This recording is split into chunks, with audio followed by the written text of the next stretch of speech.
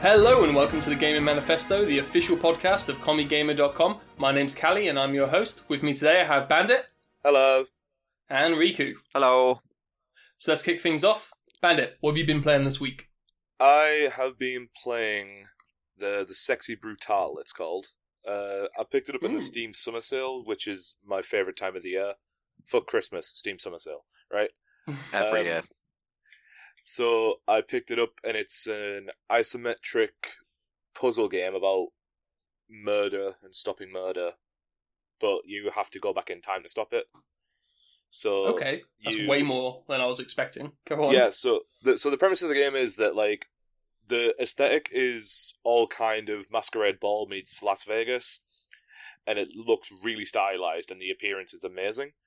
And you play as this, he's like a priest, and he's got a mask burned onto him by someone called the Bloody Girl, and everyone who you have to save is wearing a mask, and you have to, like, the idea is you're in a certain location of this mansion, and before a party starts, the party's called the Sexy Brutal, all of the guests are going to be murdered, and you have to, the idea is that you go and see what happens, explore the section where they are, see the murder, go back in time, realise how to stop it and do a different part, but, like, you have an infinite time loop anywhere, so it doesn't matter too much if you mess up because you need to start again.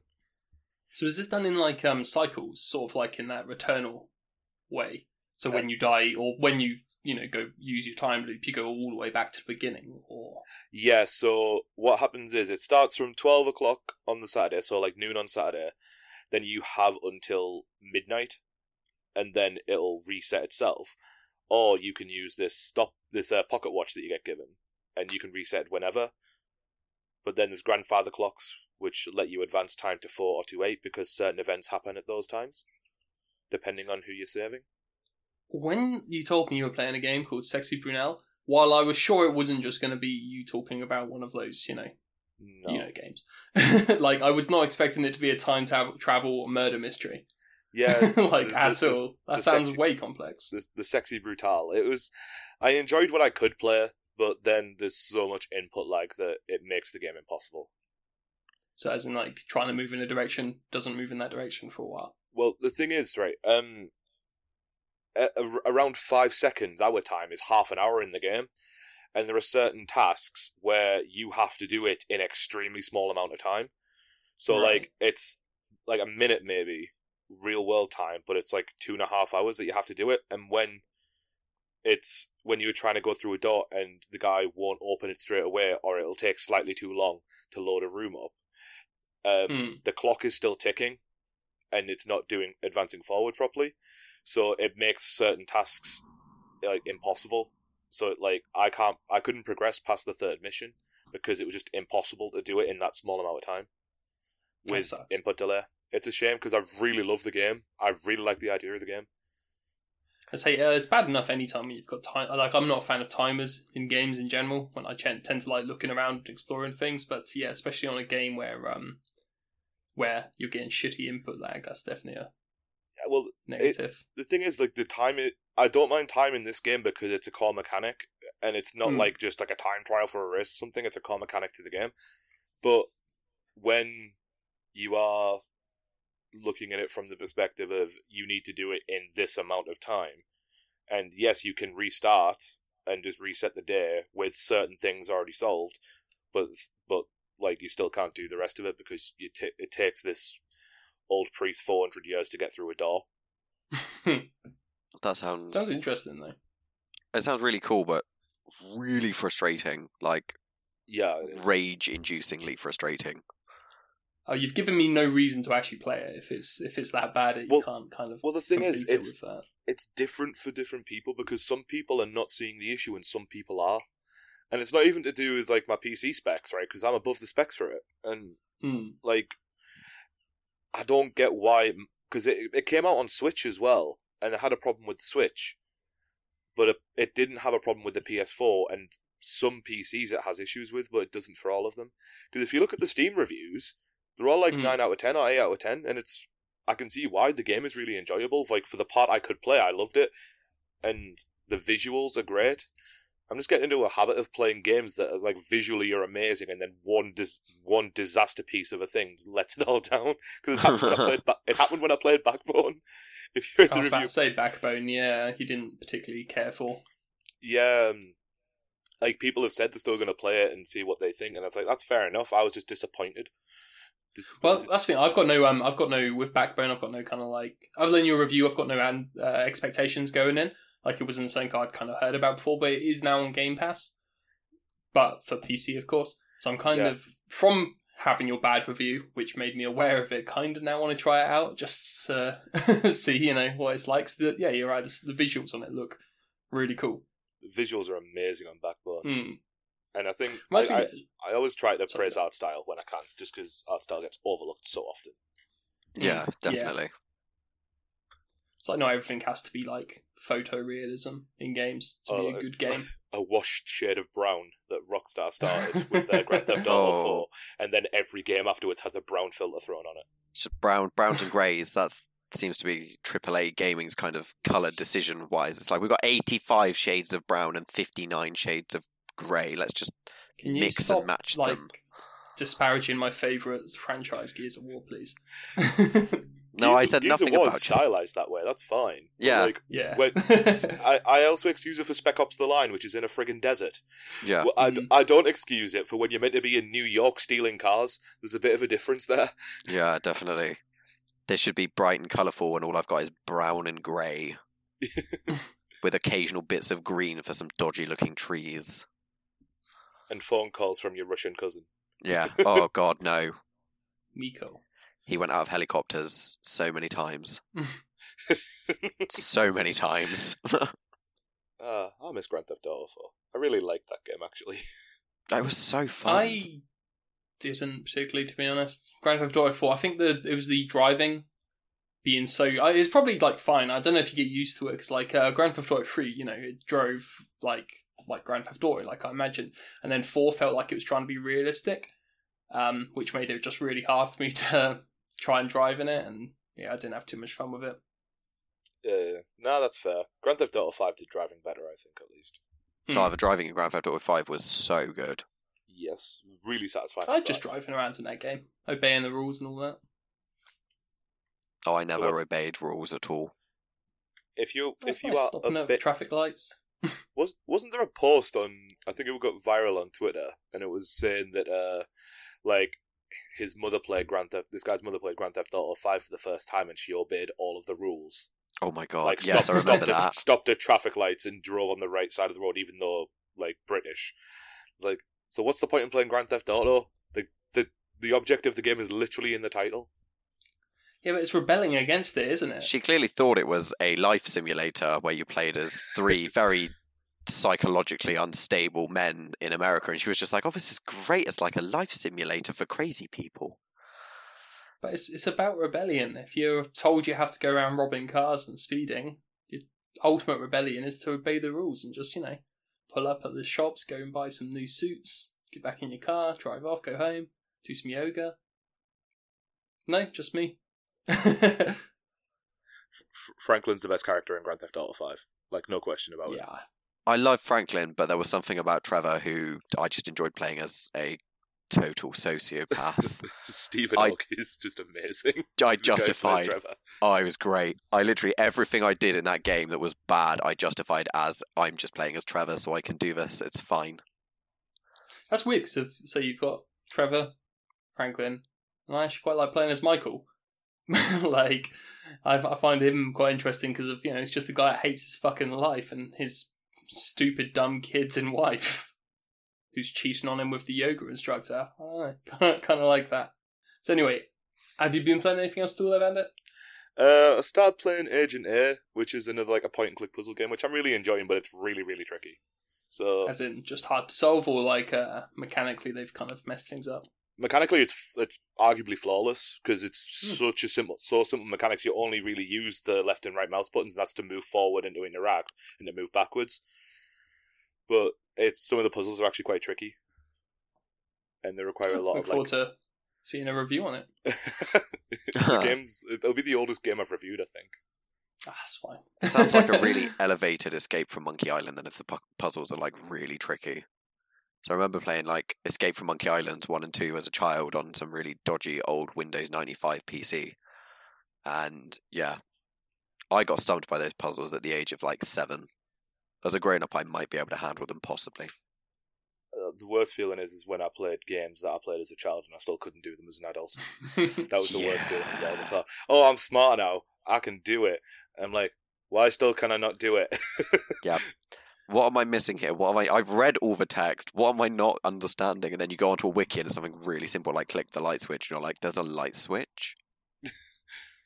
Your kids don't know how good they have it with the internet and guides these days. Like, I've got a game or had a game, it was like the Yoda Chronicles or something on Game Boy, and I never could get past the first Tatooine level, and it was a cool game, and you went around and grabbed stuff, but I had no idea how to progress and get out of this kind of area.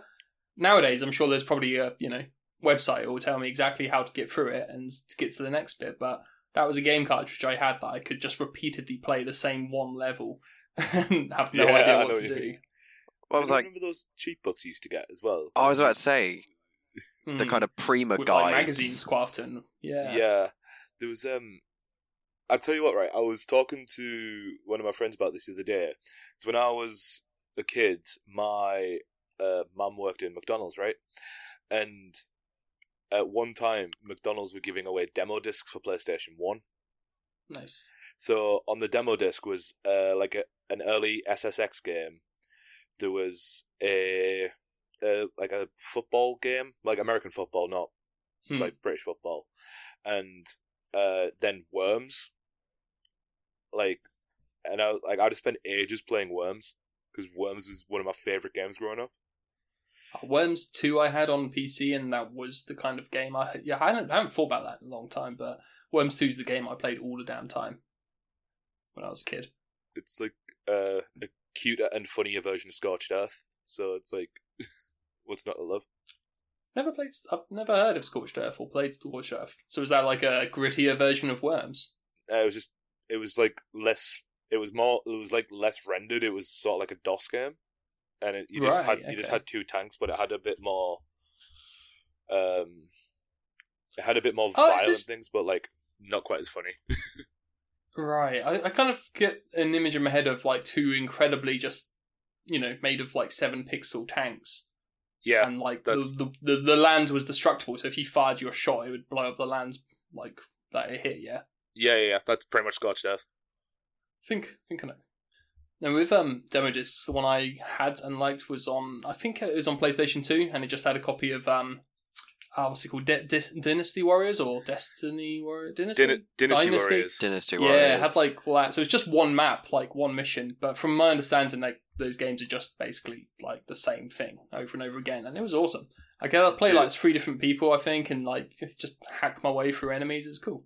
What's so good about the Dynasty Warriors games, though, is like it's set in like 3 Kingdoms, China. So like the stuff where we don't really know if it actually happened or it was mythical or not. But as I think the game progressed to the point where like we were finding out more about Chinese history, so they incorporated more stuff in it, and that was really cool because it started out as they just wanted a hack and slash, and then they realized that it because I remember reading some dev notes on it because it was one of my favorite games growing up, like the Dynasty Warriors franchise, and they were saying that like it started out they just wanted to make a hack and slash where you'd have like general based combat mechanics where you could lead a platoon of soldiers and go out and fight with them instead of just like XCOM style where you command them from the air. But it just gradually got more and more closer to 3 Kingdoms, which is also so cool because everyone really likes the 3 Kingdoms era in China. So yeah, Riku, what have you been playing this week? I've been playing a handful of games. So I've been playing a couple of games this week. I have been slowly working through my back catalogue of games, and I am really enjoying Watch Dogs Legion. Oh. Because not a game that reviewed very well, but... No, I'm really enjoying it because it's kind of, driving around. I absolutely adore travelling up and wandering around, spending days just wandering around London, and being able to drive around London with zero care for literally any form of authority and driving around London how I would want to drive around it instead of being stuck in traffic for 4 hours to move 10 meters down the road, is really fun. But I'm also loving the fact that I can build my own squad of random people from the street in the most unsubtle way possible. The kind of premise is you're meant to be this kind of like secret anti-government cabal of randomers off the street, and you literally go and have a conversation with someone and they're like, oh, so you're this group of people, and you're like, damn right I am. I'm like, great secret organization, guys, this is great. But I've actually got, I've got like one of my people in my starting team is like my main character. He does like all of my kind of go in and do hacky stuff and run around with me little spider bot, because the premise of that game is pretty much you are a spider drone delivery system as long as you control it and hide in vents for long enough to make the guards less suspicious of you. But on the mandatory combat missions, I switched to a retired policewoman who is called Julia, and I have renamed her Julia the Cardigan Killer, because she is a 78-year-old retired ex-copper and ex-nurse, and that woman's combat skills are second to none in that game. I literally just run into houses or groups full of enemies as Julia and just open farm with my revolver and just put people down. And she's got a fully, she's got a fully packed out backstory now. The reason she's that good with a shot is because she had an abusive husband. She's got a really sad backstory, but she's a very angry woman, and I just love running around as a pensioner. Fly in on my little giant construction drone, jump off it, run in, shoot some people out, run out again, take my gigantic bunny hat that looks like it was a reject from the Na Na Na video by My Chemical Romance a decade ago. Yeah, I think it's one of those games where it didn't review very well, but I think if you kind of are one of those people who can, off the fly come up with a random backstory for a random Londoner with at times very dodgy accents, it can be very amusing. And the customization is quite cool as well. Like, you've got like cheap, dodgy knockoffs of big London brands, like you've got a knockoff of Cyberdog in there, and that amuses me to dress random people. I've got Teresa Not May, who walks around in a Tory blue suit with a neon kind of like visor on her head. It's quite funny. I'm having hours of fun just making up backstories and making my characters look ridiculous, really. The story's quite good though, getting onto an actual gameplay thing and not just my random ramblings. The gameplay is quite fun. Like I say, basically you call in a flying construction drone, you jump your person onto it, you then stop controlling the drone, chuck your spider droid over the fence, and then sit on your drone in midair whilst controlling your spider droid so no one can catch you. It's very efficient.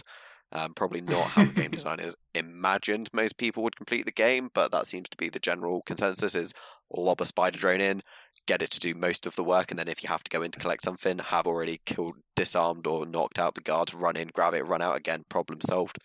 So yeah, I'm enjoying it. It's fun. See, I'd say, funnily enough, I've been playing a bit of that too. I'm guessing from the recent, it was on sale recently, so Prime Day. That's why you're on it as well. I've not got any old late Cardigan Killers running around. So are there? Obviously, you can just run up and start punching people and doing flying kicks and things. Does the Cardigan Killer also do such things? No, she doesn't. In my backstory for her, she doesn't actually engage in melee combat because she sees it as beneath her. So if someone starts to fight on her in the street, she will just pull out her rather large revolver and shoot them in the head. Just plus trap on them. That's literally just cool. Did you say this is set in London, by the way? Yeah, it is, and that's what makes it even more amusing for me, because Because I don't know if anyone who listens to this has been to London, but I can openly tell you that if anything flies vaguely near anyone in London, it gets stuff thrown at it, so nothing gets done. Do you remember when David Blaine, who suspended himself in above the Thames? box. Yeah, in the box above the Thames, and people use drones to fly Big Macs and Whoppers from Burger King past him just to taunt him. He was on a hunger strike. Well, not hunger strike. It was like going 40 days without food or something. So yeah, good old British. Yeah, it's like, that's it now. We're gonna have your life.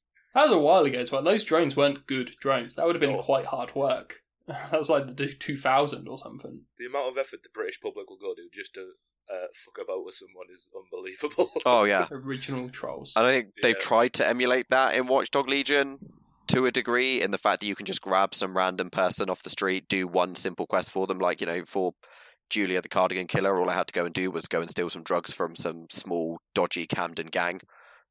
They were medicinal, or so she told us. I was like, are they really medicinal? Are they in the air quote medicinal sense, darling? Hey there, it's Michelle Norris. I'm host of a podcast called Your Mama's Kitchen. When I travel, I'm usually looking for a way to find a taste of home when I'm not at home. And one of the things I love to do when I am at home is entertain. And Airbnb allows me to do that. When I was in California recently, I rented a house that had a great kitchen. And when we were sitting around the table, we were all thinking, we're in someone else's house. Someone could be in all of our homes as well. If you have a home, but you're not always at home, you have an Airbnb. Your home might be worth more than you think. Find out how much at airbnb.com/host. Hey, it's Paige DeSorbo from Giggly Squad. High quality fashion without the price tag. Say hello to Quince. I'm snagging high-end essentials like cozy cashmere sweaters, sleek leather jackets, fine jewelry, and so much more. With Quince being 50 to 80% less than similar brands. And they partner with factories that prioritize safe, ethical, and responsible manufacturing. I love that. Luxury quality within reach. Go to quince.com/style to get free shipping and 365-day returns on your next order. Quince.com/style. But yeah, it just kind of, they've tried to capture that to a degree. I think the public AI could be a bit better in that you could have kind of more of a London response to things that occur around it. Like, you know, if there's a car crash, people in London are like, oh my God, that's terrible. Let's get the camera phones out and start taking photos and that sort of stuff. But it's a good attempt. It's a good attempt. It's fun to, you know, drive around, you know, doing donuts outside Waterloo Station in a dodgy looking sports car, because why not? That road is normally. Well, the thing I quite liked about it is the attention to detail of London itself. London is like much better looking in that game than it is in real life, frankly. Like, it's probably sunny, due to the fact that there's a lot less people. But it does look good. They've made a very good reconstruction of London. They've made it sunny. One thing I've always found weird about games that are set in Britain or the UK, made by devs who aren't from there, is the ratio of Monty Python references. Yeah. Because I didn't realise it until I watched Zero Punctuation talk about We Happy Few, and I realised that that game's made by Canadians, and it's set in the UK in a dystopian future, because every game in the UK is a dystopian world, apparently. And just being realistic. There's so many Monty Python references and terrible British accents. I played a game called Nick and Willikins on stream last year, and it was like it was a murder mystery style game, because that's all the games I play apparently. And it was made by I think it was made by Australians, and they were saying, like, they put a preface up, the accents are going to be terrible and they were going to get words wrong, but they were trying so hard to be British it kind of made it charming. In the worst way. I think that's the thing, is that you've got non-British people trying to emulate Britain, and I'm like, just spend, like, you know, a month here and immerse yourself in the weird, or just keep doing what you're doing, or just go completely down the opposite route like they did with We Happy Few. I played a short chunk of We Happy Few, and then I got very stressed. I don't deal well with jump scares and whatnot, and that game had quite a few jump scares that made me kind of go, I know.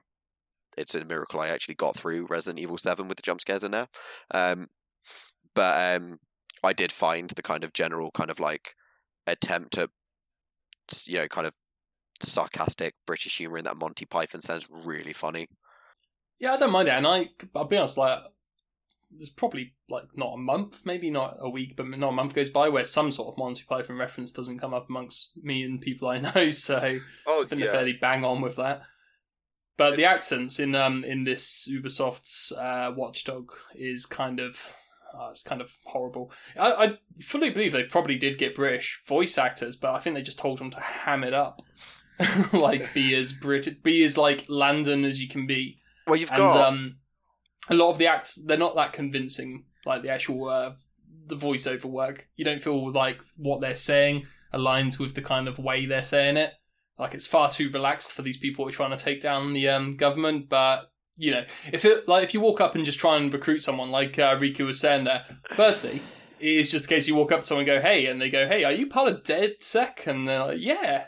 And which is mad anyway, but it never sounds like... I think I put in too much effort in that voice work there, because that sounded like they actually was meant to be communicating with each other, whereas they never really do. They sound like they're very much lines recorded separately. The first thing that sprung to my mind with the voice acting was someone has clearly watched Mary Poppins over and over again, and they've come to the conclusion that there are two types of British accents. You've got the really terrible Dick Van Dyke, hello Mary Poppins, oh blimey governor, sort of dodgy Cockney stuff, and then you've got the other side of the coin, which is Julie Andrews very much hello received pronunciation, and literally that's Waste it. Man kind of talking there though. Like there is you've got all this kind of like roadman kind of like all right, bruv, that's like bear this that and the other, not Waste Man. but with a really hilarious Cockney accent behind it, and I just kind of sit there and I'm like, is this what you said to was the director of the voice actors going, we need more Dick Van Dyke or we need more Julie Andrews? And they were just sitting there going, are you basing this off of Monty Python jokes and Mary Poppins as a film? Yes, we are. That's literally how we've condensed British culture and voice acting. And it is like Julia the Cardigan Killer she's very much, you know, standard received pronunciation. This is the BBC. And I find it hilarious, especially when she stands there and she swears. Like, I shot someone in the head and she went, yes, take that, you motherfucker. I was like, oh God. No, they swear so much in this game as well, which is kind of very realistic to British, but like, I think you're not used to hearing it in games that much, so while I'm used to hearing that, just being British and talking to other British people, we always, you know, punctuate with swearing. Hearing it in a game does come across as like, oh, this is a bit strange. So I'm assuming that's what we sound like when, you know, Americans come visiting. You say that, but there's like, I haven't heard one character yet say, oh, bollocks. And that is a very British swear. I've been playing it. I've chugged about 15 hours into it at this point, and I haven't heard a single person call someone a twat or say bollocks. I've just heard fucking shit a lot, and I'm like, well, we do have a slightly more evolved swearing vocabulary. Now you're using the like, Mary Poppins British of oh bollocks and oh bugger me, because that's not really how I'm swearing. Most of the time I'm swearing it is shit. I mean, to be fair, vaudeville and music hall, like that's when I picture Blackadder Goes Forth, that's the kind of thing I picture. Yeah. And I kind of feel they've missed a trick with that. You know, if you're going to have these people with these very over the top received pronunciation posh British accents, get them to swear like a posh person in Britain by saying "oh bugger me." But we don't. As a posh person in Britain, I have rarely said "oh bugger me." I don't. I know very few actual posh people. I am. Yeah. I'm not that posh. I just have a slightly southern wankery accent, but they got I don't know who the voice actor is for Phoenix in Valorant, but Phoenix is meant to be from the UK and he's meant to be from London. And I think the only way they could have made it more London if they got someone like KSI to voice him. Yes, because he even does a scrap. He even does that kind of thing in the game, and it's like, well, stop it. It means you've watched one Big Shaq video and you think that's the entirety of Britain. It's like you've seen the Sidemen play golf and you think that's all of Britain. It's like, I mean, most of the time it is, not gonna lie, but at the same point, can we have more representation in the UK than just roadman talk? Yeah, as I say, it's roadman talk. Roadmans and Mary Poppins, and that's kind of how most of the world tends to see us. I'm like, oh. It's quite funny though that like the range of London accents you see in our media goes from either Del Boy in Only Fools and Horses to KSI, who sounds like he's from London, but I'm pretty sure he's actually not. Yeah, I was gonna say, I don't think he's from London. I think he's from. I don't know who KSI is, so man, I love KSI. He's this is the YouTuber I think you've mentioned before. Because I watch a lot of Sidemen videos, and he's really, really funny. Because he's just I'll check him out. He's a lovable idiot. I'll check him out purely because you bring him up quite a lot, so I think like I'm going to miss out on so much context. Yeah, sure, go for it. I will send you some of my recommended videos of KSI being a lovable idiot. So is there anything else you've been playing in 2 weeks? Reeks? Maybe not. Oh, I'm going to go with Riku. Let's not do that one. Did think that through as I was saying it. Yeah, I am not Twitter Theon right Greyjoy. Not Theon Greyjoy at all. Thank you very much. That is so insulting. I am sorry. Sorry. That's it. I'm rage quitting. I'm done. I'm out. Bye. Joking. I'm putting this on Twitter. Don't do that. No. There's going to be like some random meme with like my freaking face slapped over Theon Greyjoy in Game of Thrones Season 5, and I'm just going to be like, no. Do not meme this. I haven't watched Game of Thrones, so I don't know. I apologise. Riku. It was so mean. That was honestly, it just kind of like, sometimes shorter names and don't think about it. All right. Anyway, what else have you been playing? I have been slowly working my way through the. Once again, I've been working my way. I say I've been working my way again for like this will be like once I finish it, it'll be the 4th playthrough of the Final Fantasy VII remake. But I'm playing the upgraded Intergrade version now, and I also finished episode Intermission, which was the beautiful Yuffie DLC, which I got very excited about as well, which is just brilliant. I mean, like what they did with the remake last year when it came out was like breathtaking, and then they were kind of like, we wanted part 2 news, and they said you're getting a PlayStation 5 upgrade, and it's going to be pretty, and there's going to be different lighting, there's going to be fog effects. And I was a bit like, that's not what we want. And they were like, and you get a Yuffie DLC. I was like, we're getting warmer. I mean, I still want my Vincent DLC, because Vincent is the best character in that game, and I will fight anyone that disagrees. But yeah, I've been playing that again because I loved it, and I love what they're doing with the narrative and the fact that they're kind of flipping some of the story elements. And what they've done with the upgrade is like there's this cutscene in after you blow up the Marco reactor at the start of the game where Cloud has this weird, and spoiler alert to anyone who hasn't yet played it, but it's been out for over a year, so deal with it. Yeah, deal with it.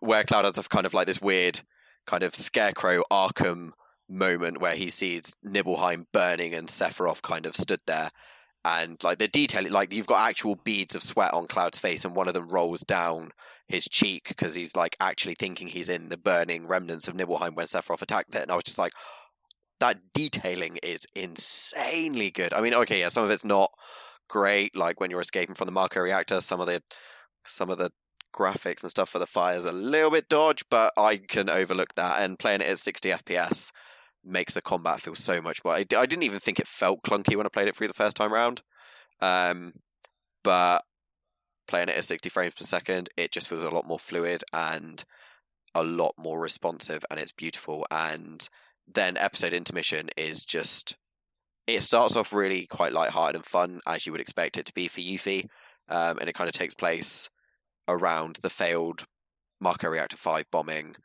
post Airbuster fight and all that sort of stuff, right up until the Sector 7 plate fall, so kind of while Cloud's mooching around in Wall Market and everything else. And Dirge of Cerberus, the PS2 Vincent game, it kind of was on a bit mixed reviews. Some people were like, oh, what are they doing? Why are they doing this? Blah, blah, blah. I loved the game when I played it through as a kid. I loved it when I replayed it as a grown-up.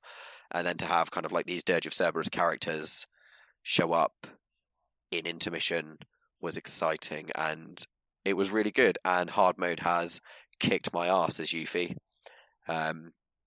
because I've had to get used to fighting slightly differently to how I did normally. But it is brilliant, and I loved it when it came out last year, and I have fallen in love with it all over again. So yeah, that's good. That's kind of been what I've been doing recently, really, just replaying Final Fantasy VII and running around as Julia the Cardigan Killer. See, I sure a lot of that meant like the Dirge of Cerberus stuff. I'm sure that means a lot to people that might have played those games. To me, that I'm afraid was kind of lost on me. What did stick with me there was just thinking about how Final Fantasy VII, the original, back on PlayStation, that back then you had no idea that what you were really looking for is just a sweatier looking Cloud.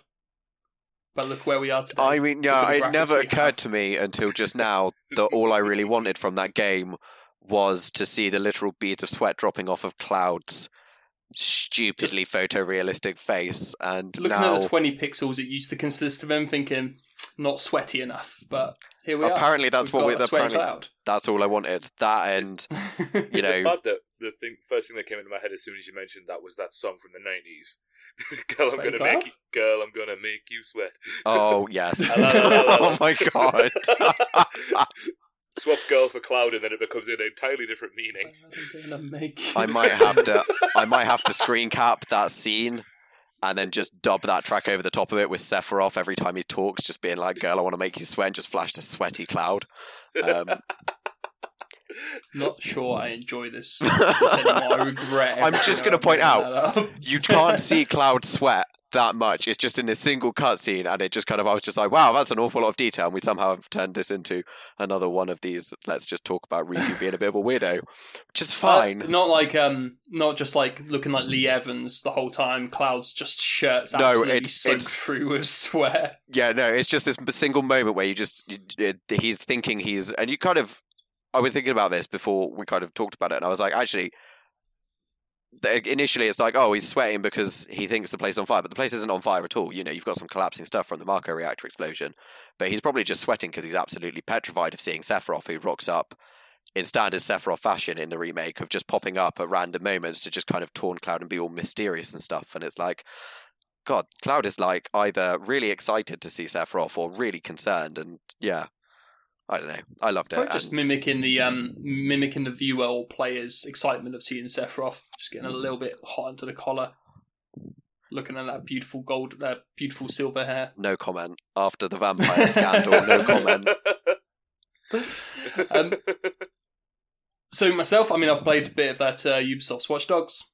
I played quite a bit of it, and then it absolutely fucked over my save, so I've lost it, and I kind of lost a lot of motivation to go back to it, but it was fun. Driving around. Since then, I've been playing Scarlet Nexus, a game that's not traditionally in my kind of wheelhouse. That's the JRPG sort of thing. So speaking of Final Fantasy.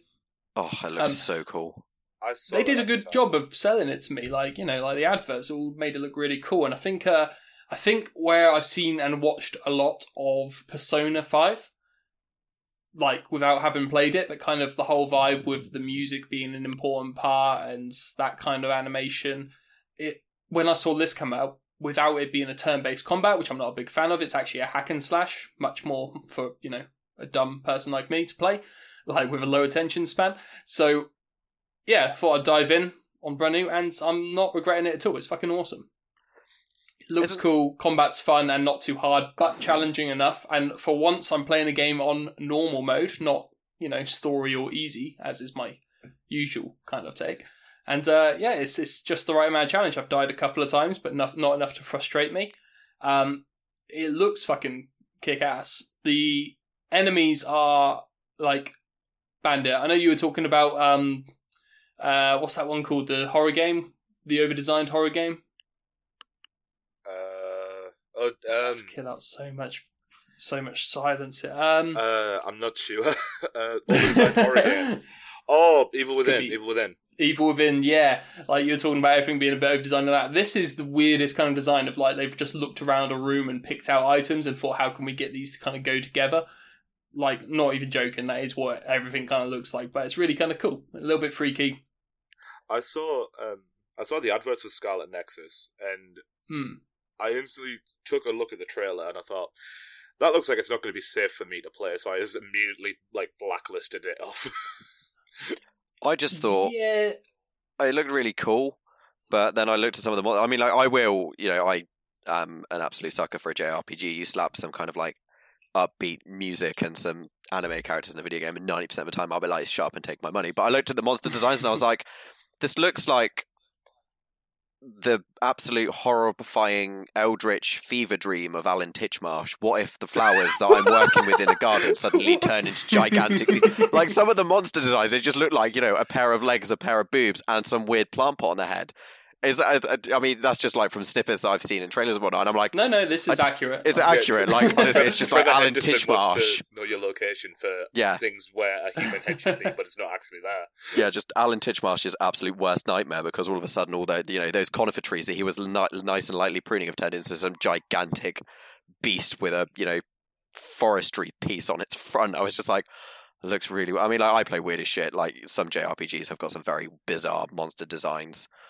But even by my standards, I was like, so it's a gigantic floral flower man-eating dog creature, and that looks like... If you were playing Animal Minimal Vegetable, the answer would be yes.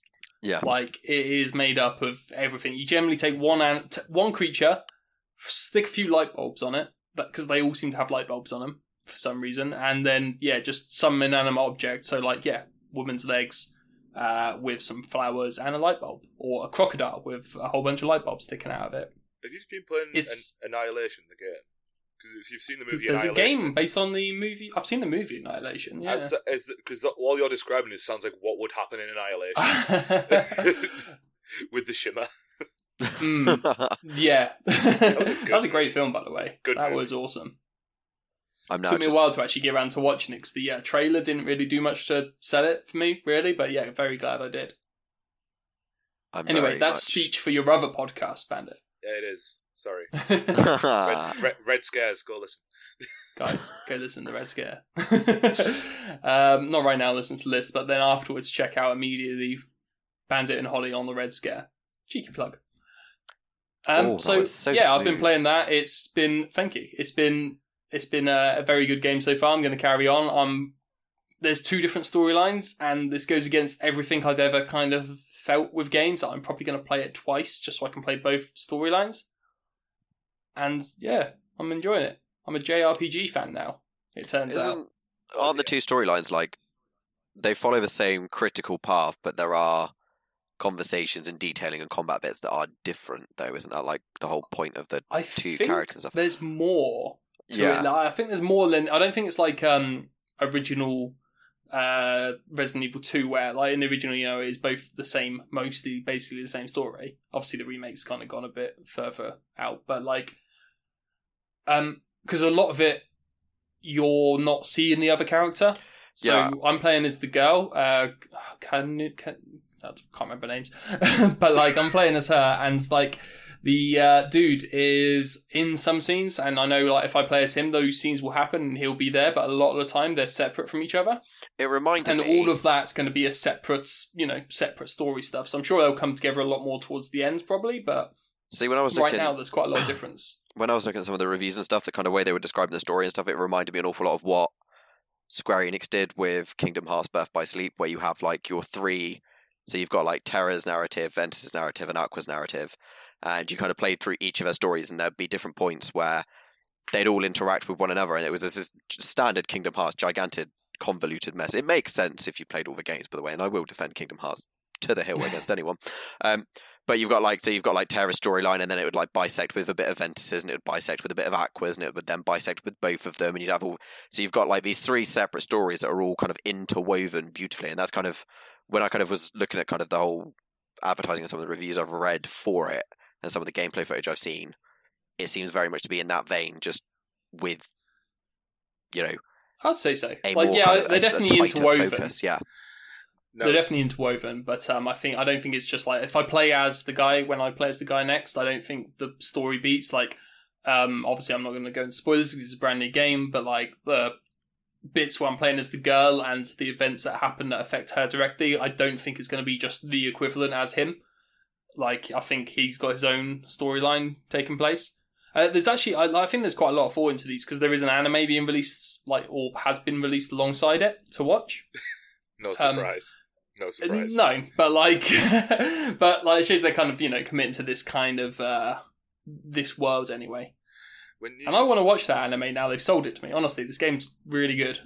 When you mentioned the multiple storylines that are sort of like the same sort of progression but intersect, I didn't go to something beautifully done like Kingdom Hearts. I went straight to Sonic Heroes, where like you play as 4 different teams and all go through the same sort of storyline, but it's dictated by difficulty. So if you want a normal game, you play as Sonic. If you want a hard game, you play as Shadow. If you want an easy game, you play as Amy. Tails? And if you want a game that's completely off the wall and shouldn't really be there but is anyway, you play as Team Chaotix. Wasn't that the one with Charmy the Bee? It's too hard. Yeah. And it was like the stories all sort of intersected in different ways, but at the same time, it was just like, okay, but why? I loved Sonic Heroes. But I love it. I played Sonic Heroes and it was really enjoyable. Is this the one where Sonic kisses a human woman? No, that's Sonic 2006. Sonic 06. I have opinions on Sonic 06 that we... Yes, same. I have unpopular opinions on Sonic 06, which most people tell me I'm wrong about. Same, actually. Because it wasn't a terrible game. I don't know what the popular opinion is, so is it not like... Is it because of the weird hedgehog human love? There are so many things that people have gripes with about that game. And they are justified. They are very justified. They are very justified. Silver existing. Yeah. The whole very RPG focus. There are people have got a lot of issues with that game, but yeah. I like it. I like Sonic 06. I enjoyed Sonic. I'm so glad I found someone else who enjoyed Sonic 06. I also enjoyed Shadow the Hedgehog, don't at me. I enjoyed Shadow the Hedgehog, to be fair, as well. It was just a different pace. Are we the same person? Possibly. We're at opposite ends of the country, and as we know, the UK is divided by a gigantic mirror. Yeah. So, we have reflections in the north, because that's how the UK works to non-UK people. Yeah, this is accurate. The odds I get the only two people that like that Sonic game? We're not the only two. There must be other people in the world somewhere. I think if you leave a comment if you were a fan of this Sonic. If you enjoyed Sonic 06, if you enjoyed Sonic 06, play through with it, and he concluded in all seriousness he didn't hate the game, but it wasn't good. Yeah, it's one of those games. It's not good. It's not it. good. It's got a good soundtrack, but it's not a good game. Oh, the soundtrack was banging. To be fair, the animation. A lot of my favourite games aren't good games; they're just fun to play. So. Does it fall into that kind of category? No. Not at all. Not fun to play. Just an awful experience all around, but I love it.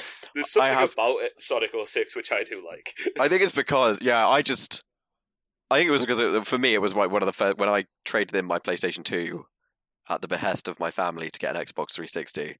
It was the first because my brother wanted to play COD, and I was just like, I need something that's different. I've had to give away Kingdom Hearts 1 and 2 for this. I need something that's going to be an RPG. And then I was like, or I could play a Sonic the Hedgehog game. And then I was like, it's an RPG. And I was like, but is it a good RPG? Not really. Is it a good Sonic game? Not really. It's a game where you can tell they've put a lot of work into it because it looks really good. Oh, yeah. Appearance-wise, it looks great. But it's the same shit that Sonic Adventure had problems with. Because Sonic Adventure 1 and 2, I know they're touted as kind of the best Sonic games going, right? But at the same time, they have the same buggy problems as every other 3D Sonic game. Yeah. Team Sonic just hasn't evolved, and that's not a bad thing, because, what is it? Sonic Mania. Sonic Mania's, and Sonic Boom was just a TV show pilot that you could play. Yep. The TV show's good, though, actually. The TV show's quite funny. The original, the original Sonic TV show you're talking about? No, Sonic Boom. The one where Sonic's got a scarf. The TV hipster. The TV show's actually funny. Genuinely funny. It is quite amusing. I've seen a few episodes and I was like, I need to actually get into this properly because it's got this kind of unique charm to the humour. Consider it recommended. I'll try and give it a go. I do like cartoons. Capable is my middle name. I thought your middle name was the. Just a perfectly delivered shitpost. I'll props. Clever writing that's so dumb, but also that's what makes it clever. And it's done in a very kind of matter. A lot of the kind of comments like that are done in such a blunt, matter-of-fact way. It just kind of, I was like, this is well delivered, well written in a bad way, and well delivered in equally bad way. It's just really fun. So anyway, guys, there's a new thing. We've got a new thing happening, a new segment of the show, an actual segment of the show, rather than just the ramblings off into nowhere as usual. Don't say that. There's going to be rambling. There's going to be rambling. I'm not going to change the entire spirit of the show. However, we've got a focused segment we are running, and I'm not sure of the name, so it's for now the Commie Cup. Cheers, anyone? Woo. Okay. Woo. Boo. No. Oh wait, was that a woo or a boo? A woo. I said woo. Okay. It was the enthusiasm. I heard it as a boo, and also just my own paranoia about the concepts here. Just like, oh god, it's got a terrible reaction to it. But anyway, in light of the football taking place, I guess we're going to be doing It Is Coming Home. Sure. Yeah, after last England night, beat Germany yesterday, so I said now it's a done deal. We beat the Germans, so we're just going to cruise through. It doesn't matter if we win the entire thing. Now we beat the Germans. We've won. Yeah, first time in like 20 years. That was our first time since trophy. 1966 that we beat the Germans in a knockout. It was the first time since the World Cup 1966. Yeah. So it was a big deal for us. And I'm not a fan of football, but I got sucked into the atmosphere. This isn't the World Cup, though, is it? This is the Euros. Euros? Yeah. Yes. Sharing my knowledge of football. It's a good warm-up for the World Cup, though. I'm excited now. Sports ball. Sports. Go sports. Ball. Did you see that ludicrous display last night? the actual competition we're doing here is just much cooler. I can't say it properly. We're going to be competing off different games each week until we're left with one finalist, starting with a total of 32 games. The list will be made available on our website, on our Twitter, probably.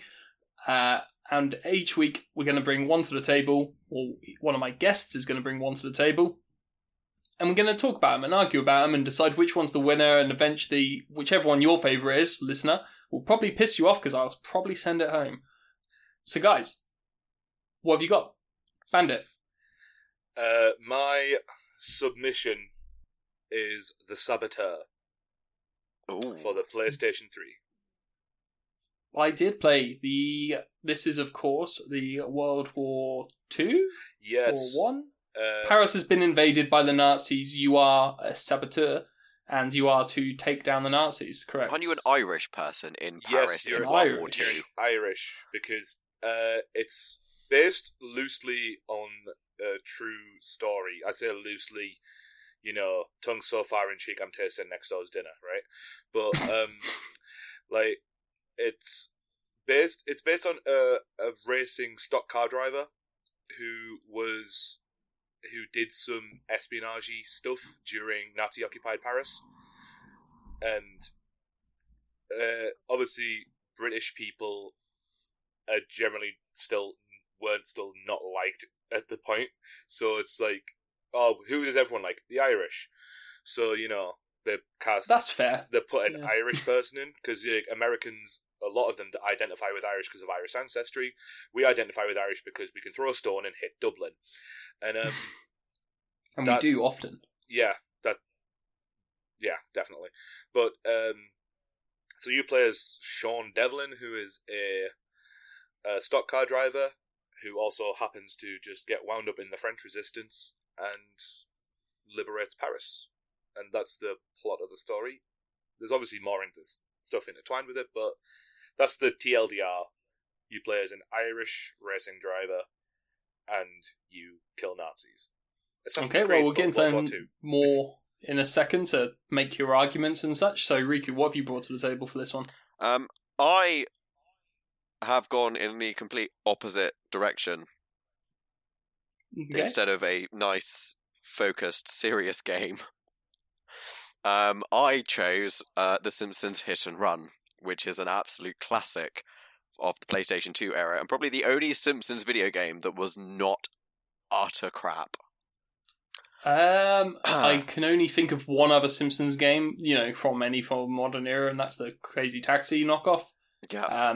And you had the wrestlers. You got my vote on that. The wrestlers. Simpsons Wrestling on PlayStation 1. Yeah, which was awful. Terrible. Then there was the Simpsons game for Xbox 360 that was actually pretty good. That was alright. Yeah.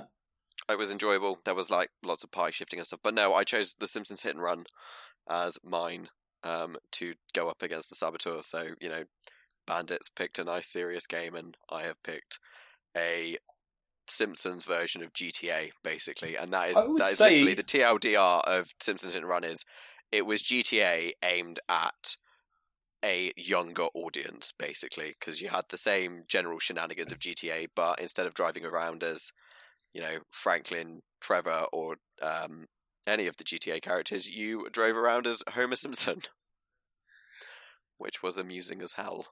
Arguably a more dangerous individual. Well, exactly. Exactly. See, I'd say, though, these games aren't actually as unrelated as you would kind of think, though. I mean, the Saboteur, I've played it, or I've played some of it, and it does, kind of have that GTA. You're still hijacking cars, you're still...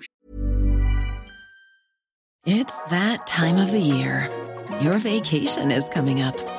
You can already hear the beach waves, feel the warm breeze, relax, and think about work.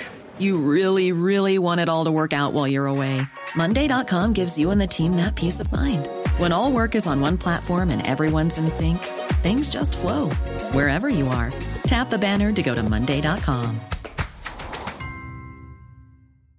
I'm Sandra, and I'm just the professional your small business was looking for. But you didn't hire me because you didn't use LinkedIn Jobs. LinkedIn has professionals you can't find anywhere else, including those who aren't actively looking for a new job, but might be open to the perfect role, like me. In a given month, over 70% of LinkedIn users don't visit other leading job sites. So if you're not looking on LinkedIn, you'll miss out on great candidates like Sandra. Start hiring professionals like a professional. Post your free job on linkedin.com/people today. Hi, I'm Daniel, founder of Pretty Litter. Cats and cat owners deserve better than any old-fashioned litter. That's why I teamed up with scientists and veterinarians to create Pretty Litter. Its innovative crystal formula has superior odor control and weighs up to 80% less than clay litter. Pretty Litter even monitors health by changing colors to help detect early signs of potential illness. It's the world's smartest kitty litter. Go to prettylitter.com and use code ACAST for 20% off your first order and a free cat toy. Terms and conditions apply. See site for details. Burrow is a furniture company known for timeless design and thoughtful construction, and free shipping, and that extends to their outdoor collection. Their outdoor furniture is built to withstand the elements, featuring rust-proof stainless steel hardware, weather-ready teak, and quick-dry foam cushions.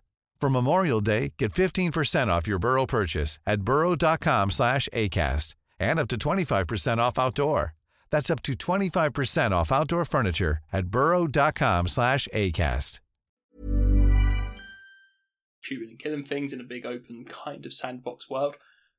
So if that's what I mean, I never actually played Hit and Run, so I'm going to be relying on you to make the case here. But yeah, they're not too divergent from each other. Other than one being cartoons. I've played through both games fully as well. Perfect. I played the system Simpsons Hit and Run, and I do have fun memories of that game as well. I did enjoy it. My favourite, where they explained away being able to steal cars, is Grand Theft Auto style, is Bart's on, we Simpsons have done a lot for Springfield, so, no one complains when we just get in their cars and tell them to take us wherever. And that's just how they explain it away. Yep, it's just done. Oh, really? Yeah, it's really that's done it. very well. I'll give them that. That is very, very clever. Do you drive the car, though? Yeah, you drive around. So you get in the car and they're like, and the person doesn't get out, they just shift to the passenger seat and you drive, yes? No. You take control of the person driving the car. Yeah. Unless you summon a car, then you drive it yourself. Yeah. Sure. What about when you bashing into people? So Can you run over people? You've got a meter on the side that's called the hit and run meter. And as you do stupid stuff like accidentally run over Hans Moleman, for example, or knock down lampposts, or knock over graves in the Springfield cemetery, the gauge slowly increases, and then when it hits max, you get this big red flashing sign that comes across it shouting hit and run. The music changes into cop chase music, and Springfield PD starts chasing you around the town, which was very exhilarating.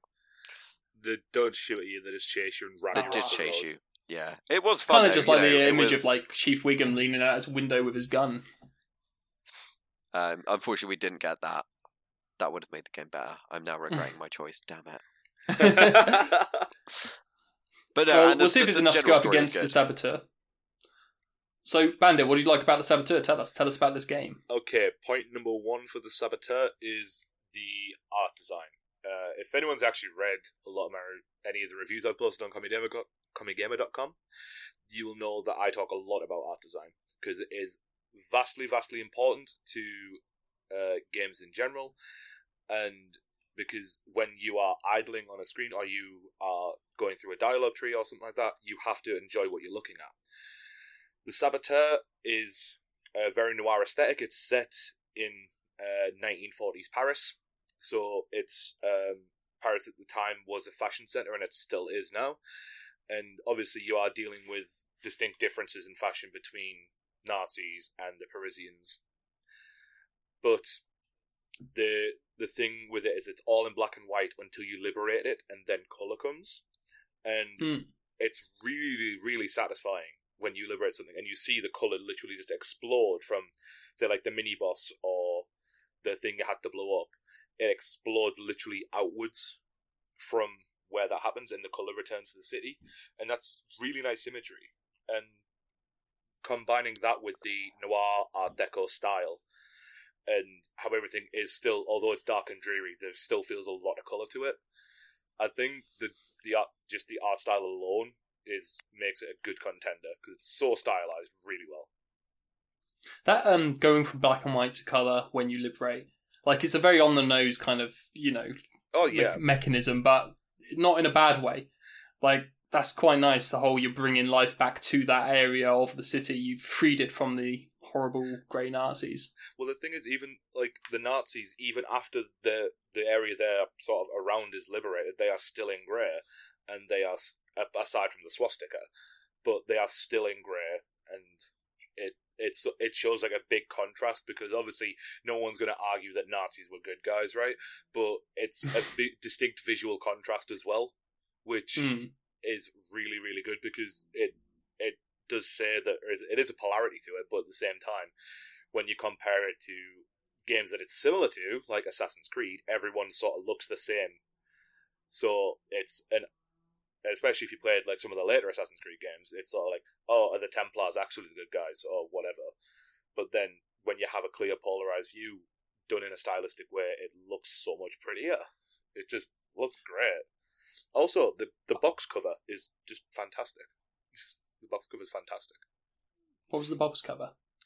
It's just like the shadowed over face of Sean, where you don't actually see his face. It's all like a silhouette with the hat on, and then it's got the saboteur written across. But it's like, it looks like World War II propaganda, where it's like the tea-stained paper with the red and the black and the stars, and like there's the Eiffel Tower you can see in the background.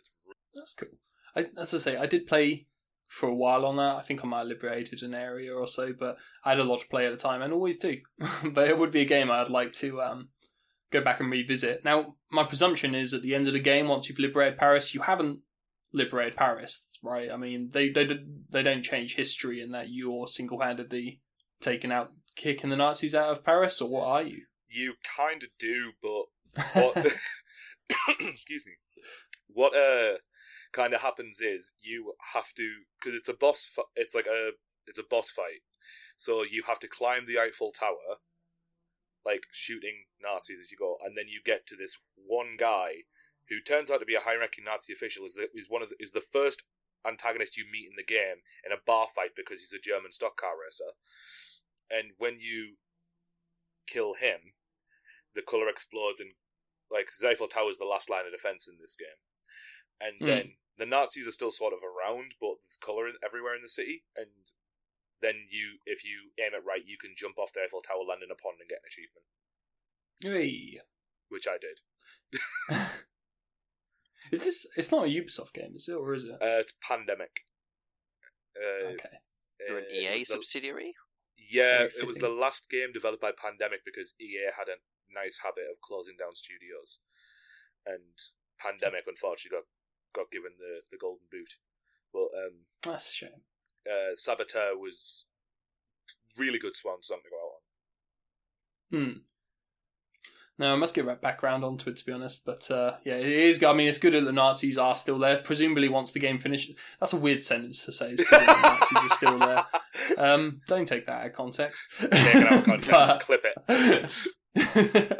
But yeah, like it's as good as it is in a case of you've actually driven them out of Paris entirely. I think that would be a bit too much. Though at the same time, if it did end in like a boss battle against Hitler, I would also be on board with that. Be like Iron Sky 2, where it's zombie Hitler riding a T-Rex. I'd love that. I've not seen number 2. I've seen number 1, and I can't say it's a good film, but I enjoyed it. Iron Sky is just one of my favourite film series for how much of a joke it is, and it's so enjoyable to watch. You say series? Is there more than the 2? I think there's a third one in the works. Bloody hell! Oh, bloody hell! I do say bloody hell. Bloody hell! Bloody hell! Christ! Crikey! Bollocks! You sound like Captain Hook from Once Upon a Time, where he's like, oh, bloody hell. I'll take that as a compliment. So, Riku, bring it. Right. Tell us why we should put Simpsons Hit and Run through instead of The Saboteur. Okay, so I am not going to talk about the fancy hoity-toity art style of the Simpsons Hit and Run game because it doesn't have it. It was the art style of the Simpsons art style, speaks for however, itself. is one of the, with the exception of the Simpsons game that came out kind of for the 360 generation of consoles. It was up to that point the best looking Simpsons game that had been made. All of it was all really smoothed out. You didn't kind of have like weird janky mouth movements that you had in cutscenes in Simpsons Road Rage, which was that dodgy Crazy Taxi knockoff you mentioned earlier. And it looked really, really good. And what it did have, which I still remember completely to this day, is a completely and totally batshit crazy storyline that almost felt like a GTA game, kind of watered down to that kind of PG-13 level, and it then escalated to zombies and alien invasions, as The Simpsons often do. So the whole gameplay mechanic, it takes place over 7 levels, 7 different points throughout the telling of the story in 3 different areas of Springfield, and it was a kind of like, each level was its own kind of like little mini sandbox. It kind of had like a sandy box style thing, so you could just do your main missions, but there were also like collectibles you could do. There were little sidey missions you could do to kind of get collectibles, and there were also kind of like, and the collectibles were like, you could collect Buzz Cola cans, boxes of Buzz Cola cans that you had to drive over, smash Wasp cameras, which we'll get to because there's a reason there were Wasp cameras in Springfield, and there were also itchy and scratchy cards. And what was really cool is if you were the sort of mildly OCD collectible gamer, which I am quite a lot of the time. I'm not going to say how many hours it took me to get all 200 feathers in Assassin's Creed 2 because that's really sad. But you were rewarded as a player not with a random cosmetic piece like we often are nowadays, or a random piece of armor that's not as good as what we actually get. If you got all 49 Itchy and Scratchy cards in Hit and Run, you were treated to a special, unique episode of Itchy and Scratchy, specifically written for the game by the Simpsons TV developers, which was really cool. And as a child, that was like one of the highlights of gaming for me. Also, I wasn't allowed to play GTA 3 because my parents were like, "You're too young and it's too violent." And there are, polygoned women who were wearing bikinis, so no, you're not allowed. So it was quite nice to be able to play a GTA-like game before I was apparently old enough to play GTA about 2 or 3 years later. And the storyline is brilliant because it starts off as kind of like, just standard any other day in Springfield. And there's a horde of robot wasps that kind of come down to the city. And then Bart gets abducted outside of Springfield Stadium with a tractor beam. Lisa tries to look for him and looks for clues. There's like shady black vans and everything, and it all unravels as this giant kind of weird, convoluted-y, well-written kind of crime drama-y sort of plot with this kind of really hilarious gameplay of driving around as Homer Simpson and being able to accidentally run over pedestrians or get out of your car and drop kick someone and then have the police chase you in a completely non-lethal way. Where Kang and Kodos, the kind of 2 main tentacled aliens in The Simpsons, are using Buzz Cola to enslave humanity and take over the world by turning everyone into a zombie, which is really quite funny, and it was completely mental. And then you stop them at the end because Professor Frink says, their weakness is nuclear radiation, so you then have to drive an array of cars into the tractor beam of Kang and Kodos' spaceship to blow it up with nuclear waste, which is really, really funny, and I have very fond memories of it. And from a gameplay perspective, it was meant as a kind of tongue-in-cheek thing. Some of the dialogue in that game is really, really funny. There's a moment where Bart kind of tries to petition Krusty for help, and Krusty's like, "Oh, I'm really sorry, I've just donated a free laser gun stand to the Duff Brewery." And then Bart's like, "But they're the bad guys," and Krusty's like, "Oh, I'm going to have to call my lawyers." And it is a really, really fun and amusing game. It's really lighthearted in the kind of same way that kind of GTA has that kind of like, obviously there's the kind of grittier crime stuff in GTA, but it's got that kind of, that more upbeat campy side, like, when you're accidentally taking poor tourists to a death cult as Trevor in GTA 5. Your definition of light is a bit bizarre worrying. one. Yeah, no. You know, it's a bit of on the light side when you get to sacrifice people to some cannibals. Wow. It was more Trevor's dialogue in that kind of made it. But yeah, it was, as a game, it kind of, you know, it was the first really good proper Simpsons game that had a really good kind of like set of core mechanics, and it had a really well written story, and the story and stuff was written in tandem with the kind of guys that wrote some of the Simpsons stuff. Not Matt Groening. Matt Groening did kind of have some input on the game, not a huge amount, because it was released in 2003. So he was kind of more overlooking the Simpsons TV programs and not doing kind of much of the actual writing and stuff. But he did kind of oversee it, and it kind of used a couple of the writers for the TV show as well, and the comedy was there. And it kind of, you know, you kind of think about animated families, and the Simpsons are kind of more or less at the top of most people's lists. And it was just nice because, you know, the camera as well, bearing in mind it was a 2003 PlayStation 2, GameCube, original Xbox game where we went through this phase of having weird third-person camera shenanigans. The camera it didn't have very many shenanigan problems. And, you know, kind of, there was a really amusing dialogue as well, like when you're being, you know, Homer kind of like accidentally triggers the hit and run because he's, you know, ran over too many people and smashed too many lampposts and blown up some cars. He gets a hit and run thing. He gives live commentary on it. Things like, you know, oh, you can't catch me, you dumb pigs. And then there'd be this pause and he goes, oh, I want bacon now.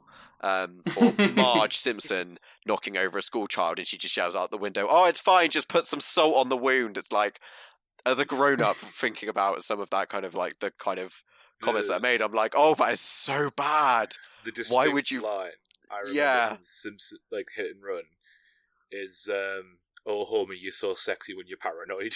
Yeah, things like that. It's just like because Homer gets proper into it. When you mentioned zombies, you got me thinking, did Saints Row the Third rip off Simpsons Hit and Run? Because isn't that an entire segment of I was going to say, that's the whole premise of Saints Row the Third, isn't it? Is this just a rip-off of Simpsons Hit and Run? Yeah, Saints Row, the game that not only ripped off GTA, but they also ripped off the Simpsons Hit and Run with the zombie thing. Because the zombies only appear in the last mission. And there was this really difficult mission where you had to go and like, because every mission's like GTA 3 style. When you're in the car, you've got a timer and you've got to go and collect a certain amount of things, or you've got to get to a certain place within a certain time limit. In the last mission, I remember you had to go and collect a load of stuff for Mo. He was like, oh, I've left my chainsaw here and I've left my shotgun there, and you have to go drive around Springfield pancaking zombies, because that didn't actually elevate the hit and run meter. Weirdly, it was quite funny. And I remember as a child really struggling with that, and it was just kind of like the payoff when you get all that stuff to Mo was he'd already been bitten by a zombie, because he was just like, oh, I seem to have bitten by a zombie. Thanks for bringing me my chainsaw though. And it's like, oh, that was a little bit, oh dear. But then at the end of it, you beat the aliens and everyone goes back to normal when the Simpsons save the day, and it's all very kind of, you know, tongue-in-cheek. Do the zombies go back to normal? Yeah, so everyone gets turned back to normal when you beat Kang. So all the people you've been pancaking I didn't read too much into it when I played it. They were zombies at the time. They were a threat. It would be like if someone found a cure for the T virus after they nuked Raccoon City. All of a sudden, all those government employees would be like, yeesh, we're going to lose our jobs. I just didn't think too much into it. And I had a PlayStation 2 back in 2014. I bought one. I know I borrowed one actually from a friend who then just said, oh, I don't want it, you can have it. And I sourced a copy of Hit and Run and played it again as a grown-up, and it was still as funny and as kind of, you know, amusing as I remember it being, although I didn't manage to get all the collectibles as a grown-up, which to this day really angers me still. But yeah, I think Simpsons Hit and Run is one of the best games, and although we're never going to get it, I still hope that we might get a remake one day. It's actually I think it's been said by Dan on the show before, it's actually the number one game requested for remasters. It is. It's because it's such a good game, and yeah, now that we're all kind of older as gamers, we kind of, you know, I know that I am literally fingernails on my childhood. Like, I just want something from my childhood to come back. I got it with Final Fantasy VII Remake. I'm like, if you've done that, do The Simpsons. You know, it just kind of reminds me that I am one of the youngest people on the commie team when I hear you guys talking about playing The Simpsons Hit and Run and then 3 years later playing Grand Theft Auto. And I'm like, yeah, being old enough to play Grand Theft Auto, and I'm sat here like, I played The Simpsons Hit and Run when I was about 9. Yeah, I'd have been 11 when it came out. Yeah. You talk about old enough to play Grand Theft Auto as if that meant 18. Just old enough to be able to get a copy. Like. Right. You just said old enough to play Grand Theft Auto. Why can you blame me for my thought immediately going to No, the totally actual understand. But age just rating? when I was thinking about when we started playing Grand Theft Auto, I mean, 15 at a push, I'd say. I think I was 15 years old. I think I played Grand Theft Auto 4 when I was like 14, maybe. Yeah, like, I mean, obviously, yeah, you're younger, so like, 3 came out. I played Grand Theft Auto 2 when that came out. It's not really the same kind of game, though. It's hard to really get too traumatized killing civilians when they're just these little, small, pixelated splats of blood. When I was younger, my dad let me play Vice City, but I was given very strict instructions that all I was allowed to do was drive around and have fun in the cars. I wasn't allowed to do any of the story missions because my dad was like, I am not going to explain what the whole Scarface references and the drug lord thing is in this game, so you do not do a story mission. You can just have fun driving around the map. And I had loads of fun. I went on to Game FAQ, I downloaded the cheats for the tank and just had fun driving around Vice City blowing up tanks and stuff. See, if his idea was to try and keep you protected by telling you to just have fun in the car, he's obviously not aware of the mechanic that you can pull up to a streetwalker and have them climb in your car. I didn't understand any of that. I was quite a naive child. As a grown-up, I now just go, way, prostitutes. As a child, I was just kind of like, naked lady. Didn't actually know that you could actually... That's just a car rocking. Yeah, no, I know. know. Your health going up. They need to adjust the suspension in this car. It's going haywire, man. Yeah, it's gone really... They need to fix the demist as well. It's gone off. really misty. As if Vice City had any ability to portray mist on a no, car it was window. just up and down on the suspension, maybe with the lights blinking a little bit. I like the fact they made your health go up, but you're pretty sure you're more likely to end up with a health long-term problem. effects of that would make your health go down drastically. That'd be a great mechanic in the game if it gives you a health boost, but then 3 weeks later in game time your character just dies. If you're listening, know why. If you're listening, Rockstar Games, that is a mechanic we would like in GTA 6. Oh, come on, as if GTA 6 is ever happening. They've already announced that they're working on it. They have, yeah. It's probably going to be Vice City by the looks of things. We actually have an article on it on our site with some of the rumours, but yeah, I'm sure they're still going to be able to milk at least a lot more out of GTA 5 before they drop GTA 6. I was just thinking there when you mentioned mechanics. One of the other things I want to mention about the Saboteur, just so you consider it before you go with Riku's probably better phrased speech on The Simpsons, is that it is similar to Assassin's Creed, because you can scale buildings like, say, Ezio and all that stuff. However, it does disguising better than Assassin's Creed does, because like how you can disguise yourself in, say, like groups of courtesans or monks or anything like that, or sitting on a bench. Yeah, right. So no one's apparently not going to notice that that 6 foot tall muscle bound hero wearing blood-soaked robes, all in white, next to 2 people, several knives and sticking out of it. No one's going to notice that. But what they do in the Saboteur is that if you knock out a Nazi, you can take their clothes, and you can walk around wearing like the Nazi uniform to get past places. But you can't be around them too much because they will look at you and recognize that you are not a Nazi, and then that's the thing. But it's like kind of the fact that you can do that, and there is a consequence if you abuse it too much. I think that was done really well. And what's the consequence out of interest of abusing it too much? Well, just that they recognize you quicker. Well, it's not that you use it too much. It's just like because it's a mechanic that you can use to sneak past guards, but like you can't look at them directly because they will recognize your face as not a Nazi operative. And then when you walk, that might be a bit ahead of its time, because I mean, even in that Ubisoft game, Watch Dogs I was talking about earlier, you have that as a mechanic. Like you dress up as the bad guy cops, and you can walk by them obviously you get too close. And I've seen it in other games since, but I don't remember when the first game that had it. I just like to imagine that the reason it doesn't work is because the Nazis would walk up to your Irishman and they go, "Was haben das eine Papieren?" And your guy goes, "What the fuck are you talking about?" And then all of a sudden the Germans are like, "Hang on a minute." Like you use it in a story mission, I think, as well, where like it's how the mechanic's introduced, and Sean can speak German, but like if you sort of like sneak past like guards in general too much, they'll notice you, and then they will just immediately give you like, you know, the 1-star alert, the red alert kind of thing, and they'll just send out people after you, and I don't know. They just recognise the lack of hate in your eyes. Yeah, they recognise you by the smell of Guinness, to be a stereotypical type. And the sprouting ginger beard. Yeah, well, the thing is, it's like the Saboteur is like a happy medium between Grand Theft Auto and Assassin's Creed, and I think that's probably the best way to describe it. Except, you know, you take the heroics and the wall climbing from Assassin's Creed, and you take everything else from Grand Theft Auto with destructible environments. I mean, you're destroying. You're presumably just destroying Nazis. Like, you're not gunning down, or can you gun down Parisians? You can, but it has negative consequences. Because if you do it too much, then the Parisians won't trust you either. But if you treat them well, they will interfere with Nazis, so you can escape if needs be. That sounds awesome. Yeah, that does sound good. It's also going to be hard for for a lot of British people to be playing that, knowing you're in Paris with the opportunity. And I suppose it's just you've got that thing of like, what do I dislike more, the French, the Parisians, or the Germans? I guess that's your balance there. I'm glad the only way to inspire you not to. I'm very glad you said Germans instead of Nazis there, because there was a distinct, obvious answer if you said that. What do I hate more, the French or the Nazis? Oh, it's a hard choice. I'm kidding. I love the French. J'adore le français.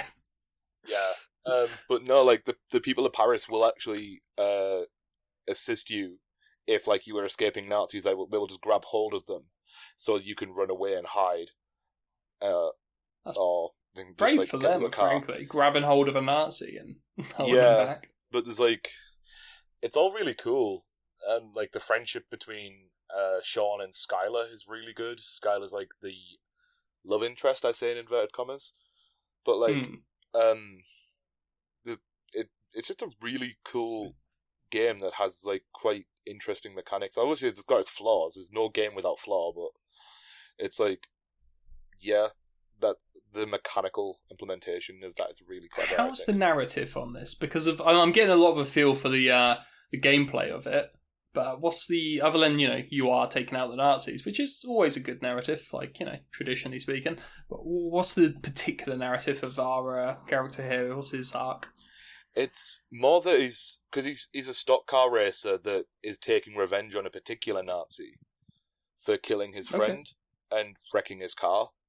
And then it starts with you joining the French resistance and helping them by blowing up Nazi watchtowers or zeppelins and things like that. And just helping liberate Paris and then disappearing again into the shadows. Like the thankless hero narrative, I suppose, would be the term, but at the same time, that the arc is pretty much, we're going to drive the Nazis out of Paris. Also, there's some racing. Like, you can race in the stock cars. Oh, that sounds Is it required? Sometimes it is. Like, for some missions you have to, but you don't always have to. Is it hard? Because this is one thing. Like, I know, like, some GTAs, they have a racing mission and you have to do it. And it's like, in fact, go for Vice City, the one with the getaway driver, to get him on board, and you had to beat him at a race to get him to join in your little bank robbing club or whatever. And that was hell, frankly. You couldn't just shoot him, because of all the other races, you can just get out and start rocketing your opponents, and they have no problem with it. But because that's a story mission, and, you know, obviously you don't want to just kill that guy, it game's over. Well, it fails if you just blow him up. So, yeah, how's the Saboteur for that? Are they easy enough to win? From memory, I don't think I ever lost a race like more than 2 or 3 times, and that was largely because I made like a big mistake and swerved out early, like you can in any racing game, outside of outside of the the driving mechanics in games. But and one of the times I just genuinely lost because I was terrible at it. And then one of the first things you do in the game is you are in a stock car race with this German guy who turns out to be a high-ranking Nazi. And it's one of those ones where it's like, well, if you win, you get your car wrecked. If you lose, you get your car wrecked. So it doesn't matter really what happens, but... Okay, so there's no requirement to win these. No, that's good. I mean, just because I was worried about Gim, put off by an impassable mission, but I'm not that bad. I think you get more money if you win, though, because you do have to buy guns and stuff from arms dealers in the French Resistance. See, this is probably more hard of a decision than you would expect, because on the one hand, I think the Saboteurs game I'm kind of more interested in revisiting and playing, and killing Nazis is this. It's gold. Everyone loves doing that. But then The Simpsons, I am a sucker for Simpsons humour. I watched it as a kid, liked it then became a sort of cynical teenager and didn't like it. But now I'm an adult and enjoy dad jokes and such. So going back and watching The Simpsons now, very much still a fan. So a game where I get to do that. What about? I mean, there's no guns, there's no shooting. In terms of running around the streets and fighting, how does it actually feel to play? The Simpsons, that is. It's alright. It's relatively responsive. You've got standard 3. I mean, you've got no guns and stuff. It's a Simpsons game. You've got no fatalities. Yeah. No one dies, or at least the game tells you no one dies when you pancake a child at 60 miles an hour. It's a bit hard to believe that no one dies, but I just decided to go. It's the Simpsons. It's fine. They can get hit by cars at that speed. It's fine. Well, they roll over and wave their arms in a panic, don't they? Yeah, that's what they do. There's lots of rolling on the floor and stuff. Yeah, so you can't die, but the combat and stuff is I say combat. You literally walk down the street and you can just lamp someone in the face, which is quite amusing. Which is always fun. Which it is always fun. Yeah, I mean, I would say kind of at the risk of losing that the combat is a little bit kind of. The outside of the car stuff. The outside of the car stuff is fine, but the punching things is a little bit kind of. It just feels a bit laboured, but it is still quite fun. To just kind of walk around and stuff, and as Bart Simpson to just kind of punch a trash can over, which feels very in character for him and stuff. It is, yeah. The combat is okay, I would say. I say combat. There's not a lot of actual combat. The walking around and punching people is fun, and the way it works is okay. It's not huge. It's not a massively huge part of the game, but it's there as kind of. I think a point in favor of The Simpsons, though, because I'm agreeing with you that the combat isn't the thing in The Simpsons, but they got the driving mechanics really well done, and it's if you get one thing that's the core point of the game really well done, everything else is secondary and you can kind of forgive it a bit more. So I agree with you on that standpoint. They got everything outside of the car isn't amazing, but the car stuff is great. The car stuff is, and the story is really, really good. And yeah, although to be fair, I kind of the Saboteur has kind of popped up a few times on my kind of don't I play it? But I feel enthused to play it now. I was going to say, when I was doing game design at university for my third stint at university, we had to make a board game, and before I found out how bloody impossible it was to even attempt to recreate the art style myself, I was going to do a board game based on the Saboteur about trading in contraband and things like that, because that's one of the things you do. I mean, that sounds like something we should definitely you should make happen as a board game, and we can play. But yeah, it probably doesn't win points for the Saboteur. The game. Oh, it was just a tidbit for my life. Oh, interesting. I'm up for it. Let's make it into a game. Let's play. Call it something else. Something you won't get sued from. Then again, Pandemic are closed. Fuck them. Yeah, but EA aren't. I was going to say, EA have a lot of lawyers. They don't seem spiteful at all. They'll be fine with it, I'm sure. They are fine. Best game company since the dawn. I hear that. Year after year, they win the best game company competition, not worst game company. Yeah. This is actually a challenge, because I genuinely think I would prefer to play the Saboteur. The problem is the Saboteur does have a lot of kind of similarities with Assassin's Creed sandboxes, and there is already a metric F-ton of those kind of games. Not there already is. There has subsequently been and was. Though it's still probably the game out of these two I'm more likely to go ahead and play. But this isn't just about me. This is about trying to find the best game. The Simpsons will have a sense of humour in it, which I'll very much enjoy. It is wanted as the most wanted remaster. I think I'll probably have to give this one to The Simpsons through to the next round. Yeah, I am very, very resident of saying that because I know for full well I would prefer The Saboteur. I just think in terms of a uniqueness and, say, a impact on kind of gaming, the comedy elements as well, and a story that involves zombies. Showing up in aliens. And aliens like, and big government conspiracies. You know, you name there's it. There's a few things that kind of... Play Dead Rising if you want that. As I say, I'm entirely going to go and play The Saboteur. I'm not going to go play The Simpsons. I don't think that will probably hold up that well.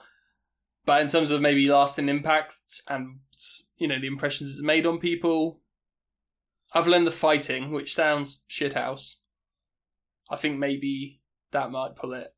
There is a potential that if I had actually played that game and I thought it was shit, that one I'll win.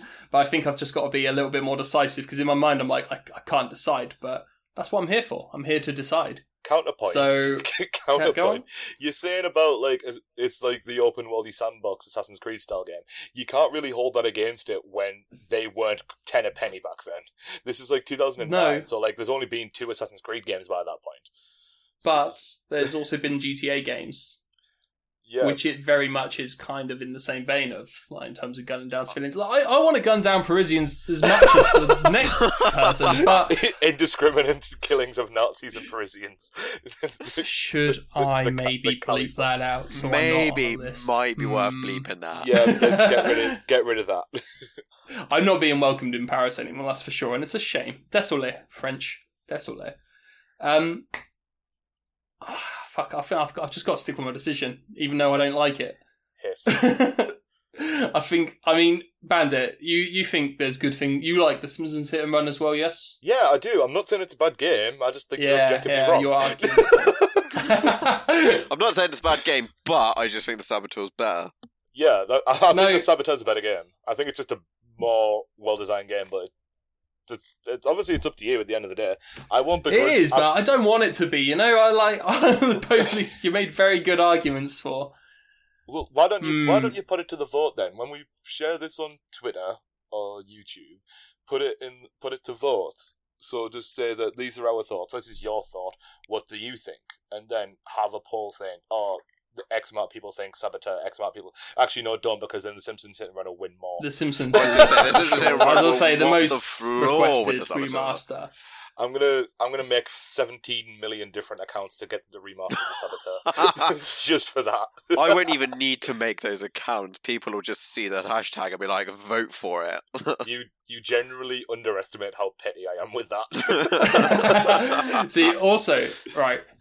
The thing is about doing a poll, and I intend to, because I kind of want to find out what people's opinions on these, these mashups would be, or not mashups, sorry, these competitions. But I'm still the one making the decision, so fuck them.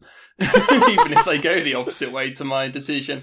But I gotta say, I think it's just the humour. The humour makes it kind of flow for The Simpsons, and potentially, I was about to say originality, but hang on, it just fucking knocked off GTA. It's The Simpsons. It's not original. I was going to say, it very epically knocked off GTA 3. But you said zombies and aliens. Why am I voting? You're really turning me around on this, actually.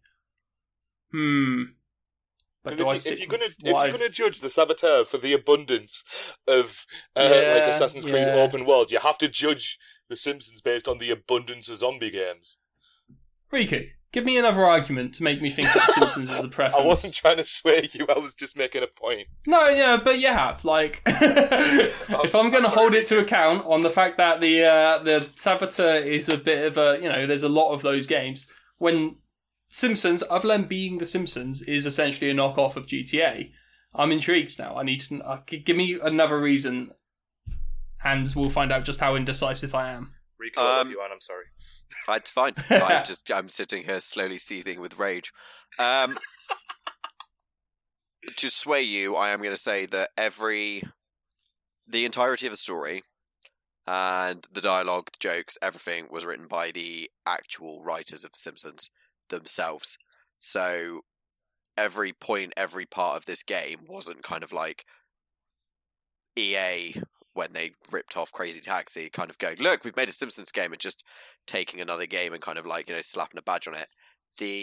Yes, it is basically GTA 3 from a mechanics and gameplay perspective, just without the guns and the death. But from a story and narrative perspective, everything in that game was built by the people that were working on The Simpsons at the time. I don't know if which that might helps. not sway you, because 20th Century Fox were also heavily involved in its development, which probably works against it. What works against it as well is it's 2000 Simpsons writers and not 1990s Simpsons writers. Like, Conan O'Brien had already left by that point. Conan O'Brien had already left by that point. Yeah, alright. Don't stop trying to win points. I like Simpsons. Okay, I like fine. Simpsons Hit and Run. I genuinely. Do you know what I'm going to Simpsons say? And this will sway you. Yes, there are collectibles, but there are not hundreds of them. There is a very specific amount in each level, and it then doesn't turn into a 23-hour hunt for a feather-a-thon. Also, there are side races as well, and obviously, we're like the game from a gameplay perspective. The driving stuff is the best thing about that game, and there are these cool little side races where you've got all of the Simpsons cast driving different cars and stuff, and it's really quite amusing. So yeah, I am going to rest my argument there, and I will never ever speak to either of you again if I lose. I'm sorry, Riku. We still have a lot of work to do on that article we were writing. We do need to work on that article. I've done a lot of research as well. I've done some research. We need to talk to Lazy Cato as well about it. Yes. That is a shame, because there's a good chance you might never speak to him again because of... I don't know if The Simpsons can pull me over. I'm not even sure why I picked that in the first place now, the more you spoke about it.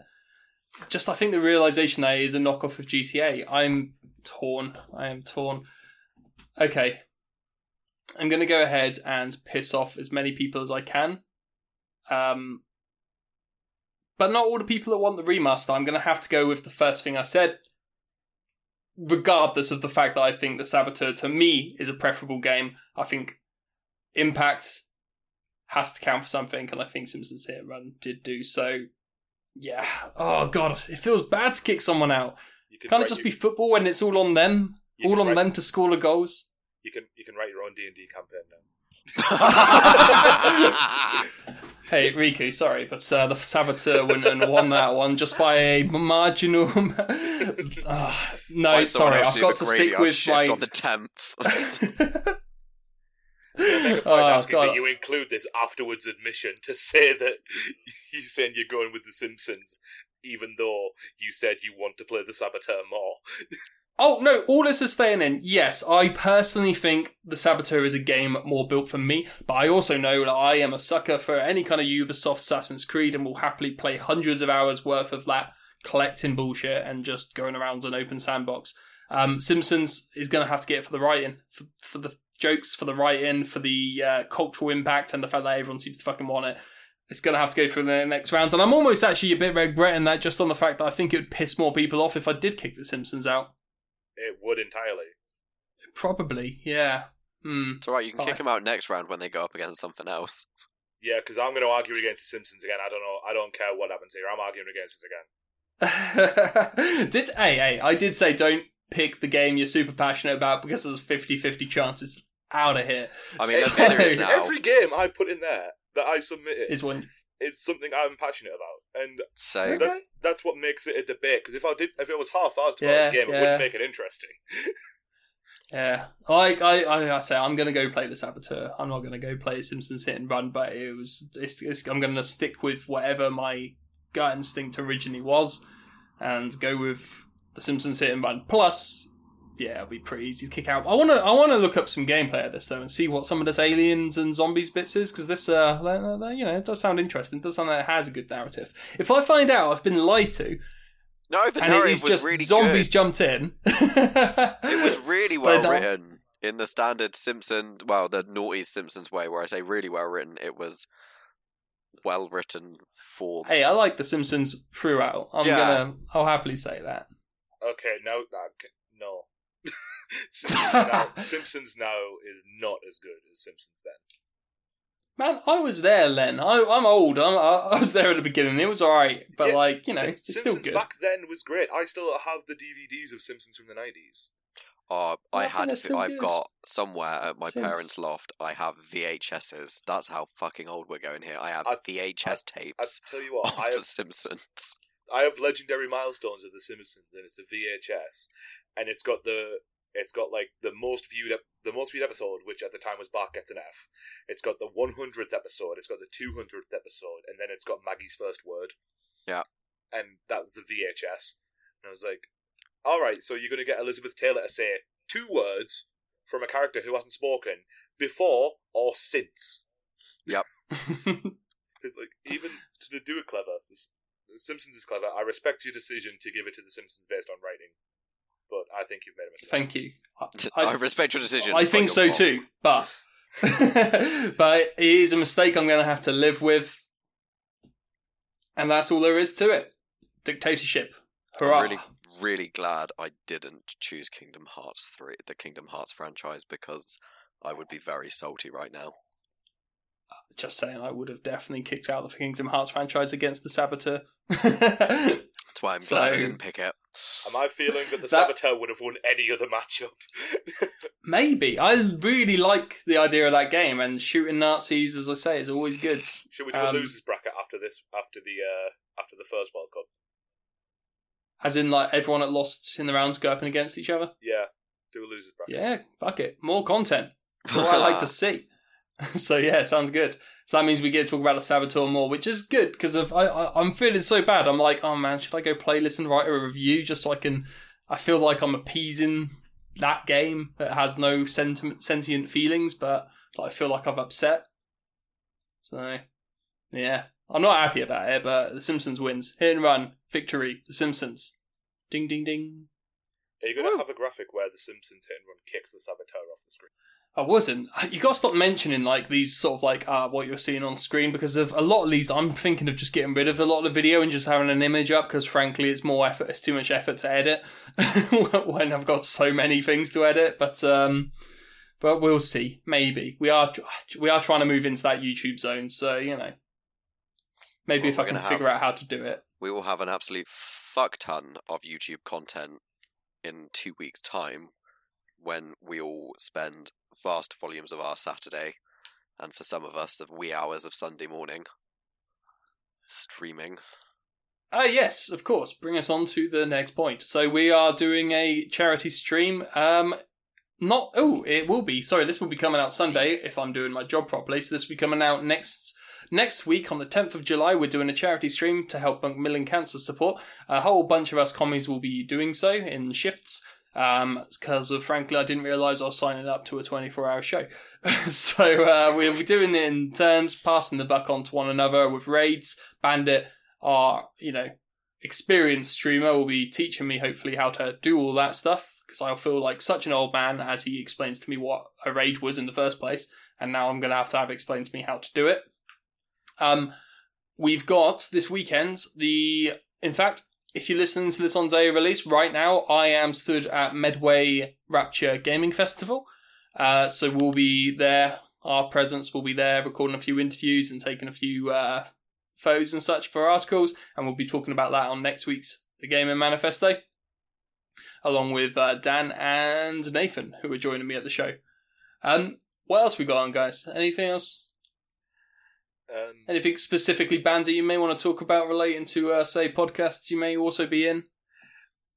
Yes, myself and Holly, we host the Red Scares podcast, which is a comedy podcast all about horror and all the things that scare us, mostly scare Holly. Also scared Callie once. Yeah, I'm up for being scared more times. I'll be on there. And talking about that, where else can we catch us? We can catch us on Twitter. Yes, where else can we catch you? So on Twitter, if you want to go ahead with your tags, your handles. So yeah, at Bandit King UK on Twitter or the Bandit King UK on Twitch. I stream D&D content and I do D&D help for players and DMs who want to improve on their writing.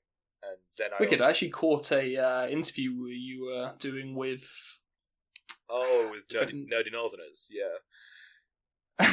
Yeah, it's very good. You're talking about what's it called? Bad guys? Yes, enemies? So the sort of like motivations and the writing of bad guys, which I found quite interesting. Yeah, pretty much I got asked to go on and talk about horror and villains in tabletop games, like specifically D&D, because that's the game that myself and Zach, the host, both play at a professional level. And I got asked to go on and give what they called like a masterclass on it, which was really... I felt really honoured to do that, because I never thought of myself as a master or something, but like every time people have asked me about villains, it's been something I've known just a lot about. And I did a talk on villains on stream once, and I keep having to reference back to it because I had to do it again on Monday when someone new joined the stream and asked how to write villains. And I'm like, all right, 2 minutes. Let me get me PowerPoint back up. So that's pretty much what I do. I do a lot of writers help for tabletop games. And that's why we're also very honoured that you'll be being our DM this Friday when we're doing some recording. So in the coming month, probably towards the end of July, you should be seeing us commies doing a D&D on YouTube, episodic adventure. But you'll find more details of that coming out on our Twitch. No, not Twitch, on our Twitter soon. And where can we find you, Riku? You can find me on Twitter at Riku_knocked. And hopefully at some point in the next couple of weeks, and definitely during the charity live stream, I will also be on Twitch at RikuKnocked as well, where I intend to be playing quite possibly Bloodborne for as many hours as I can before I rage quit and have to play something slightly less severely horrifying. So like 1 hour before rage quit? Yeah, probably. I mean, to be fair, like the last time I played that game, I sat down and played an hour and then had to stop and then would go back to it the next day and play another hour and slowly get the floor wiped with my entrails as I got stomped by every boss that I went up against, which was a grand total of 1. Because the R in Riku stands for Re. It does. just rip, actually. I had to drop the P and just put a KU so people wouldn't be less sus. But yes, and I might be streaming, so after the charity live stream, I might do a weekly stream of my trials and tribulations in the horrifying world of Yharnam as I play through the joys that is Bloodborne. Excellent. You can find everyone's Twitches just at the bottom in the comments here or on our website on the Twitch page. As I say, we've also got Red Sun, the comic book podcast hosted by Dan and T. That will be available every Thursday. The Red Scare, that's with, as he has said, Bandit and Holly, and that'll be every Tuesday going forward, and it's very awesome. I've just finished editing that, and I'm absolutely loving doing so. It's great not being on the podcast, to be honest. When I get to actually edit it, it's not something I've already heard. Loving it. Well. And for everything else, yeah, just check us out at Gamer Commie for Twitter, Commie Gamer everywhere else, and of course, commiegamer.com. Do svidania.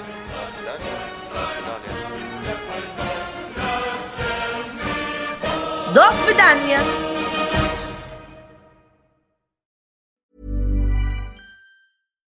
Hi, I'm Daniel, founder of Pretty Litter. Cats and cat owners deserve better than any old-fashioned litter. That's why I teamed up with scientists and veterinarians to create Pretty Litter. Its innovative crystal formula has superior odor control and weighs up to 80% less than clay litter. Pretty Litter even monitors health by changing colors to help detect early signs of potential illness. It's the world's smartest kitty litter.